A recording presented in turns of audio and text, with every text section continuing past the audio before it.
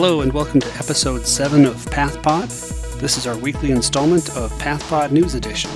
This week our host, Dr. Meredith Pittman, talked about renal pathology associated with COVID-19 with Dr. Wenderling Kung of Cedars-Sinai Medical Center and Dr. Evan Farkash of the University of Michigan at Ann Arbor. Our host, Dr. Pittman, is on Twitter at MEREPITT. Now here's your host, Dr. Meredith Pittman. Hello, and welcome to PathPod News Edition. I'm your host, Dr. Meredith Pittman. Unsurprisingly, the news this week continues to revolve around the novel coronavirus and its effects on the global community. In the United States, we have surpassed 80,000 COVID-19 deaths, while both China and South Korea have reported new clusters of infections after several weeks of practically non-existent local transmission of the virus.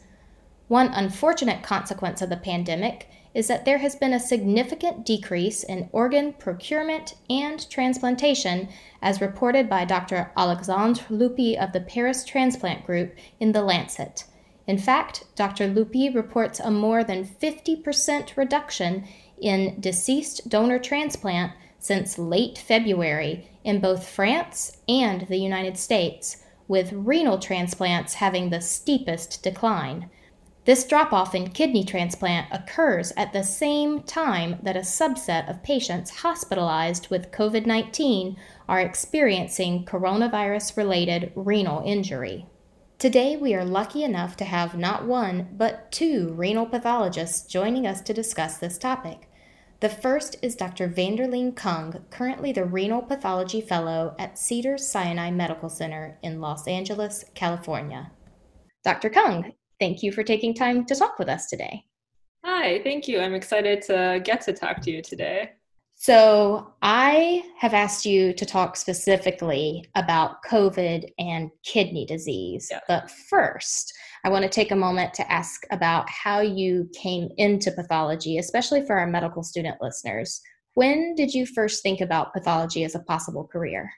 Yeah, my experience is kind of unique in that I think most people don't hear about pathology until a lot later, but even as a student in college, I had done a summer research internship, and I had these two mentors, Paul Bertix and Thomas Warner, and they were both in pathology and showed me slides, and I just remember being really excited, thinking that it was just really cool to be able to see things. It was really visual, and like how much they were able to figure out just by looking at a really small piece of tissue was really awe-inspiring to me as a college student. Yeah, I think that's so true. Like as pathologists, as anatomic pathologists, like what we see on a daily basis is actually really beautiful and interesting to look at. It's such a visual field. It is.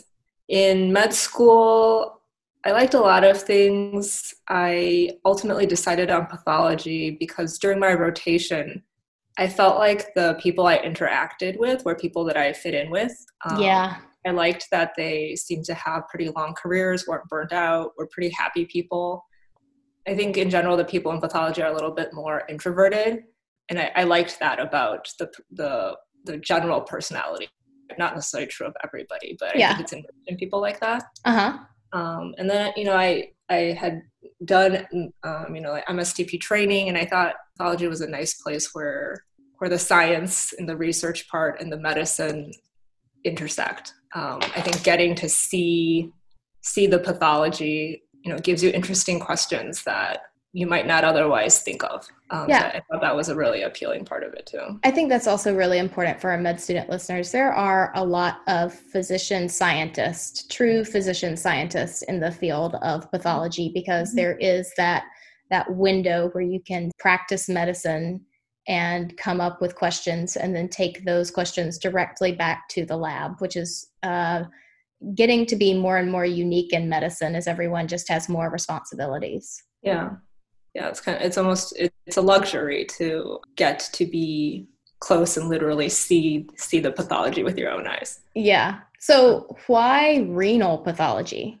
Yeah, renal is even more specific really subspecialized within pathology. I think, it's very different than the rest of Search Path. It's not, cancer versus no cancer. But I think what's really challenging and interesting learning it is how much integration of information it relies on. Mm-hmm. So there's a lot of clinical pathologic correlation that goes into it. It also feels like almost re-immersing in medicine again, because of all the diseases that affect the kidney, cancers, metabolic disorders, heme issues, congenital abnormalities, autoimmune diseases are huge, infections. They all have manifestations in the kidney. So I think that's a challenge, but also an exciting part about looking at renal pathology. Yeah. I really like microbiology, so in particular, how infections seem to precede or precipitate a lot of renal pathology is really interesting to me. That's great that you've got a whole world in that one little organ. So it's a little workhorse organ.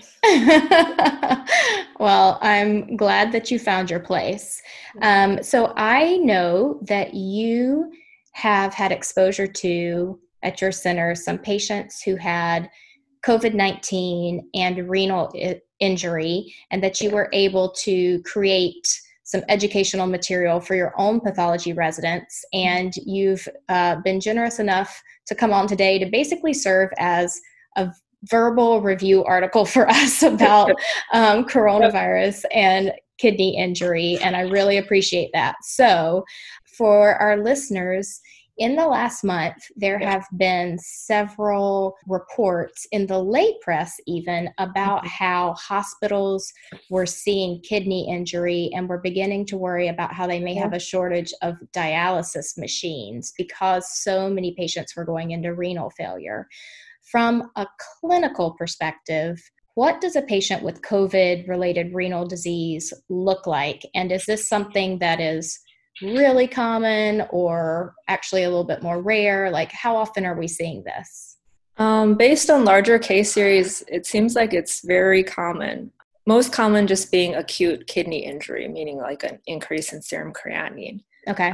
But also more serious things. So like blood in the urine, hematuria, protein in the urine, or proteinuria, and then even renal failure, meaning the kidneys can't function anymore and someone requires hemodialysis. Okay. So those were some of the patients we were reading about, like on CNN.com and the New York Times. Was this something that we knew to expect based on experiences before it really hit the US, like in China or in Italy? Yeah. So the big case series that have come out of the initial experience in Wuhan report a lot of renal abnormalities in COVID-19 patients. So they're reporting 40 to 60% of patients having proteinuria, about 30 to 40 having hematuria, and then 3 to 7% having acute renal failure requiring dialysis. Oh, wow. Okay. So that's a significant percentage of patients requiring dialysis then. Yeah. This isn't hospitalized patients. So already patients. Ill. Yeah. Ill enough to be hospitalized. Okay. So the sickest of the sick patients are needing dialysis, which I guess isn't super surprising, but once you have so many sick patients, I can see how there could be a shortage. One of the things that's been interesting as I've been reading is that there are so many similarities between this epidemic of this beta coronavirus and the prior epidemic of the SARS beta coronavirus back in 2003. Yeah. But it seems like the renal injury is actually different. Is it in that there's more of it this time around with this particular COVID-19? Is that true? Yeah, from what I see in the literature too, it seems like with, like you said, the original SARS coronavirus, renal dysfunction was pretty rare. Okay. And it seemed like it was being reported as a part of multi-organ failure. Okay. As a ultimate result of patients who did really poorly, had ARDS, and eventually died. Okay. And why there is this difference between the original SARS coronavirus and coronavirus 2 is not totally clear. Structurally, they're supposed to be very similar. And a lot of people have made inferences about how COVID-19 might cause pathology based on what is already known about how SARS coronavirus caused pathology. But, one difference could be that even though they share the same functional receptor for entry into our cells. So that's Uh-huh. the angiotensin converting enzyme 2, or ACE2 is its receptor. Even though they both have this receptor, based on structural modeling, we do know that the affinity of the SARS coronavirus 2, its receptor binding domain, has a greater affinity for the ACE2 than SARS coronavirus. And people have thought that maybe that's the reason why there's greater transmissibility and infectiousness of Oh, wow. Okay. coronavirus 2.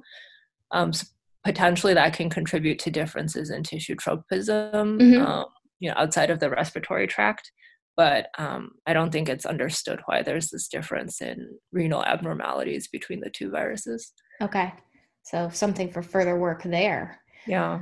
Okay. So let's go back to the clinical. We have a patient in the ICU, so he's already sick, and he's got COVID, and he's got proteinuria, and the clinical team decides that they're going to do a biopsy and send it to the path lab.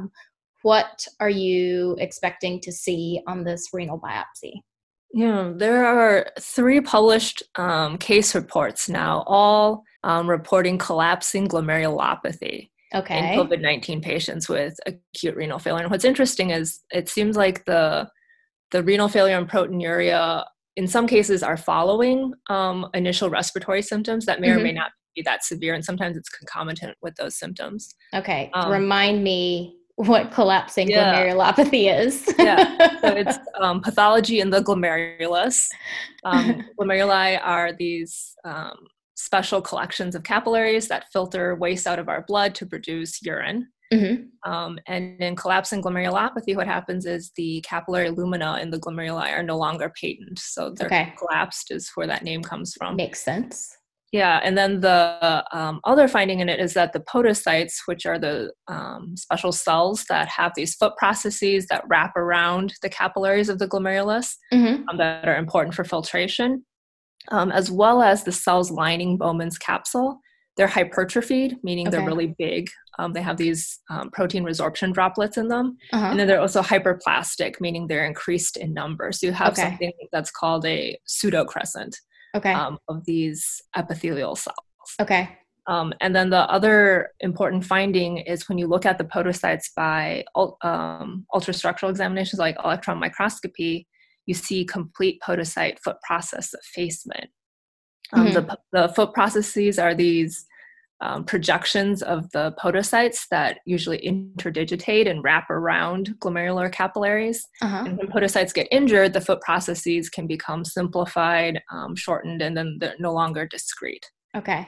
So you're talking about both light microscopy and electron microscopy findings here. Do you use both of those in all of your cases, or is this something that you decide you need electron microscopy in just a subset of your cases? Yeah, that's a cool aspect of renal pathology, is that it relies on not just light, but also immunofluorescence and electron microscopy on, in most places, all cases. The immunofluorescence is really helpful for, any disease with immune complex deposition, which is very common, like we were saying, with, all the autoimmune and malignancy-related manifestations in the kidney. And then the electron microscopy is really useful because a lot of kidney pathology has to do with alterations in barrier function in the kidney. So how the glomerular capillaries look, how the endothelial cells, how the basement membrane, how the podocytes, all the parts of that barrier are functioning require looking at it at a very high magnification. That's very cool. So we have collapsing glomerulopathy. So we have these capillaries that are no longer patent, they're collapsed, and we've got these podocytes that are injured. And this sounds like something that you would have also seen and that we have read about and learned about in medical school in patients who don't have COVID-19. So pre-pandemic, who got this disease? Yeah, it was classically described in young to middle-aged African-American men. This link with African ancestry has to do with allelic variants in this gene called APOL1. that are increased in frequency in individuals of African descent, particularly in areas where African sleeping sickness is endemic. Oh, okay. Because trypanosome brucei is common, and these particular allelic variants of APOL1 confer protection to trypanosome infection. Interesting. So it's thought that that's why they were selected for. And in those published reports of collapsing glomerulopathy on biopsies of COVID-19 patients that you mentioned before, did they look at the status of this APOL1 allele in these patients? I should say, so the 3 case reports, one is by Peleg and Kudose from Columbia University, the other one's by Chris Larson at Arcana Labs, and the other one is by a Swiss group, Kiesling et al. And so in all 3, the patients they're reporting on are of African ancestry. Okay. And in 2 of them, they went ahead and did genetic testing to show that their patients had the APOL1 genotypes associated with collapsing glomerulopathy. So it certainly seems like having those APOL1 risk alleles, which are more common in people of African descent and in the U.S. African Americans, is a big component of causing a genetic predisposition to developing collapsing after COVID-19 infection. Right. So you don't have to be of African descent to see this. However, these patients having this would be more susceptible. So particularly talking about the United States, we know that existing health inequalities have caused this to be a problem in our African American communities. And now, on top of the pre-existing environmental risk factors from the health inequities of our system, you're telling us that there's a COVID-related renal disease for which these communities may be at risk, even when there isn't an ongoing pandemic. So it really is just a perfect storm for our patients of color to be disproportionately affected by coronavirus. This is a really important topic, but probably outside of the scope of our discussion today. So let me get back to the question I had asked you. Pre-pandemic, who else would be getting collapsing glomerulopathy? Outside of genetic susceptibility, we know about a lot of secondary triggers of collapsing glomerulopathy. They include infection, particularly viral infections like HIV and parvovirus B19. Autoimmune diseases can do it, like lupus, conditions that cause a really severe inflammatory response like hemophagocytic lymphohistiocytosis, heme malignancies, medications like the bisphosphonate pomidronate, and also interferon therapy. And then conditions causing acute glomerular ischemia like thromboses. Okay. And cause glomerular collapse as well. Okay. So you just mentioned infection. So we've got a viral infection in our patient in the ICU, and then also inflammatory conditions. And we know that patients with this COVID-19 are just having rip-roaring cytokine storms and high inflammation. So 2 reasons that you might see collapsing glomerulopathy in these patients. So that makes sense. Are there other forms? We've been talking about collapsing glomerulopathy, but are there other forms of kidney injury that are being seen as well? Yes. So there's a postmortem case series of 26 Chinese patients that had fatal COVID-19 by Su et al. And they reported identifying microvascular, meaning glomerular capillary and peritubular capillary thrombi in a significant percentage of patients in their case series. So that's thrombotic microangiopathy. Oh, so that's really interesting, because the issue of an increased incidence of these thromboembolic events in patients with COVID-19 has come up before. And looking at what was reported in the lay press, you could see that there were some reports, the reasons hospitals were worried about running out of these dialysis machines is that they were literally saying that the dialysis filters were being clogged by patient blood clots. Does this report by Su et al. Of this thrombotic microangiopathy relate at all to the reports we've seen of like blood clots in the skin, deep venous thrombosis, dialysis filter clots, all of those same things? Yeah, it could be that same coagulopathic state is contributing to the thrombotic microangiopathy. The differential for thrombotic microangiopathy is really broad, but one of the things on that differential is interferon stimulation. So possibly that cytokine storm that we were talking about triggered by SARS coronavirus 2 infection is driving the coagulopathic state that you're describing, renal thrombotic microangiopathy, and also collapsing glomerulopathy. Interesting. Okay, so we've got patients who are just in acute renal failure. We've got patients who have collapsing glomerulopathy, and then we've got patients with this thrombotic microangiopathy. Yeah. So all sorts of kidney injury that we can see in these patients who are coming in with COVID-19. Dr. Kung, thank you for guiding us through some clinical and pathologic findings of renal injury in COVID-19 patients. Thank you for having me. It's really fun to talk to you. Oh, it's so nice to talk to you too.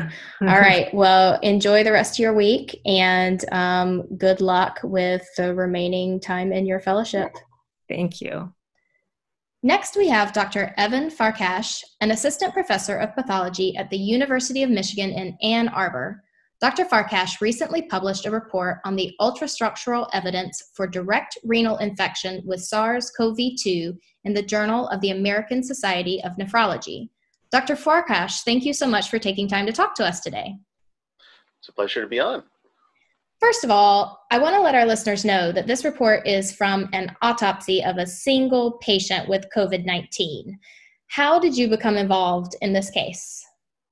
Well, I'm a medical renal pathologist by training, and one of the complications of COVID is kidney dysfunction. This ranges from mild proteinuria or rising creatinine in patients that have mild COVID disease, all the way up to dialysis-dependent renal failure in about 8 to 10% of the patients in the intensive care setting. Okay. And that's a bad prognostic marker, and those patients have a really high risk of death if they get all the way to kidney failure. There's several mechanisms for the kidney injury which has been proposed. Mm-hmm. One of them is direct infection. Okay. We think this is mechanistically plausible because the kidney is, the proximal tubules are rich in ACE2 receptors. Okay. And we wanted to see if direct infection of the kidney was occurring. Okay.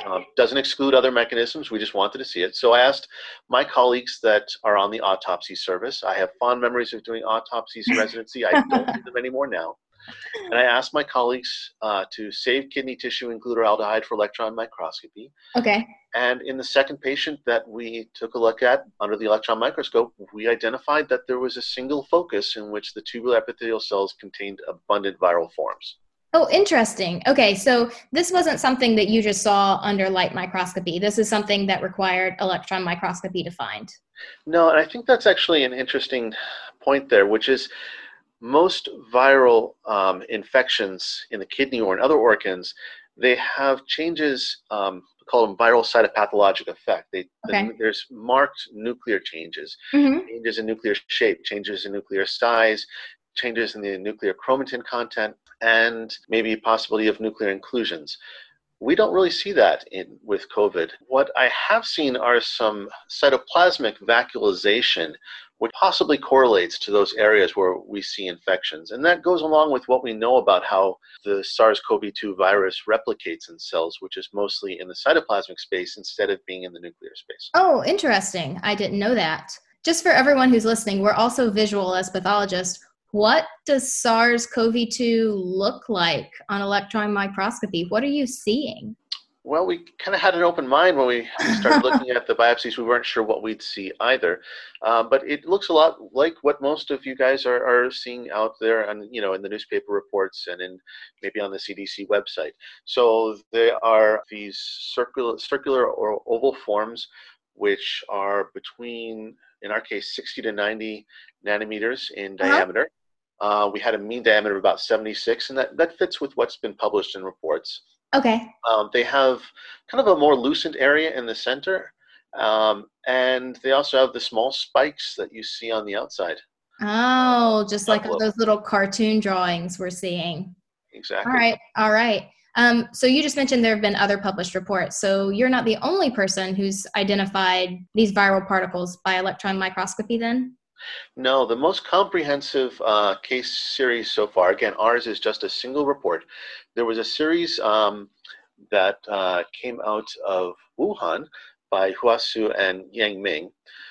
They looked at 26 autopsies in the kidneys in these patients, and they examined 9 cases by electron microscopy, and they saw the viral forms in 7 out of those 9 cases. Okay. So we're able to confirm that finding basically in a patient autopsy that was done in America. I know there's been a little bit of back and forth over if what we're seeing by EM or by the immunohistochemistry that some people are using to highlight, SARS related changes in other organs, if this is really diagnostic of direct viral infection, because there have been efforts to identify the SARS-CoV-2 RNA by in situ hybridization or nucleic acid amplification, and that's been unsuccessful. Can you speak a little bit to this problem of where you're seeing it on EM, but then we're not finding it by these other methods of investigation? Sure. I think all of the methods of identifying the virus have some pitfalls associated with them. So, take what most of us are familiar with, which is immunohistochemistry. What I've been looking at has been autopsy cases. Autopsy cases have a lot of necrosis. You get non-specific binding of antibodies in areas of necrosis. So there's can be, kind of false positives there. In addition, the kidney is a filter, and if you have viral antigens that are circulating, they can be filtered into the tubules, so you can get non-specific, detection either in the tubular casts, within tubular reabsorption droplets, or in the glomeruli themselves. In situ hybridization, well, these are autopsy specimens. You have significant warm ischemic time. So there could be some RNA degradation that's present in those cases. So you could have false negatives there from the in situ hybridization. And then electron microscopy, some folks have said that there could be some challenges in the diagnosis. There are other potential ultrastructural features such as clathrin-coated pits or clathrin-coated endosomes that could be approximately the right same size and shape, and that could give you potentially a false positive by EM. Well, I think there's a couple other features in this particular case. The virus was forming arrays within the cytoplasm, and that's not a feature that you usually associate with endosomes, but is typically seen in a lot of cases once you have some sort of viral replication going on. And the endosomes typically have a more loosened center than is present in the virus. Virus particles that we saw were more electron intermediate. Okay. We've been talking about electron microscopy, but we spoke with Dr. Kung earlier, and she was talking more about the light microscopy findings, and specifically we talked about collapsing glomerulopathy. Did you see anything in this patient by light microscopy that was unusual or made you think of a virus, or was this just a relatively normal kidney that happened to have some viral particles by EM? Well, I find those case reports to be quite interesting. And then the caveat, though, is those were lesions that were seen on biopsies, and in autopsy slides, there's autolysis. Sure. But I haven't seen those kinds of, really fulminant extraglomerular cellular proliferations in these cases. Because of the autolysis, we could be missing out on a subtle finding. Of course. Autopsy slides are different than our usual surgical pathology slides, as any med students who go on into pathology will soon learn. Is there anything else related to kidney injury and COVID-19, or just your love of renal pathology in general, that you would like to share with our listeners today? Well, I think you have to keep an open mind whenever you're looking at slides, whenever you're looking at a new disease or a new situation, and to follow your curiosity and, don't be afraid to ask questions, because, sometimes simple questions like, can we see this? Is this here? Can lead down interesting paths. Sure. And I'm assuming you're continuing to collect tissue from other autopsies as we speak? We do have. We have so far a series of about 6 to 7 cases which we've looked at, and so far about total now of 3 to 4 cases do have similar viral forms that are present. Okay. So it looks like our findings can support the Wuhan group in terms of approximate frequencies in the autopsy setting. Excellent.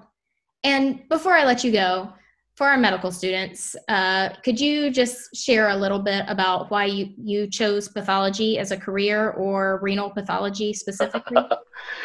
Well, I was doing my surgery clerkship and asked one of the residents on service how she decided to go into surgery. And she said that she woke up one morning and realized that she loved going into the hospital at 3 to 4 a.m. to round on her patients. Uh-huh.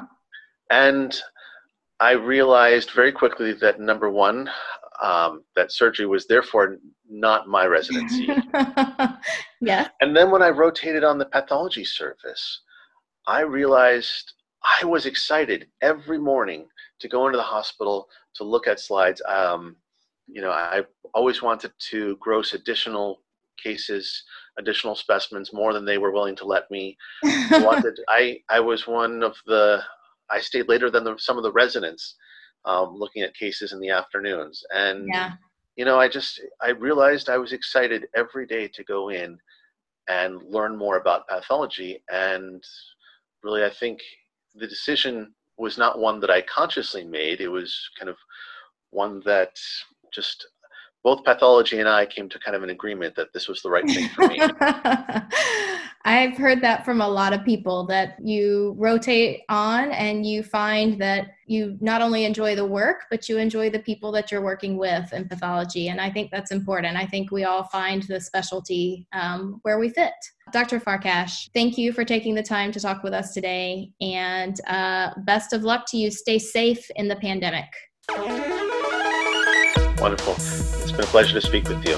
Good luck to everyone out there. A special thanks to Drs. Kung and Farkash for speaking with us today about renal injury and COVID-19, and to you, the listeners of PathPod News Edition. We'll be back next week with a new interview on a timely pathology topic. I'm your host, Dr. Meredith Pittman.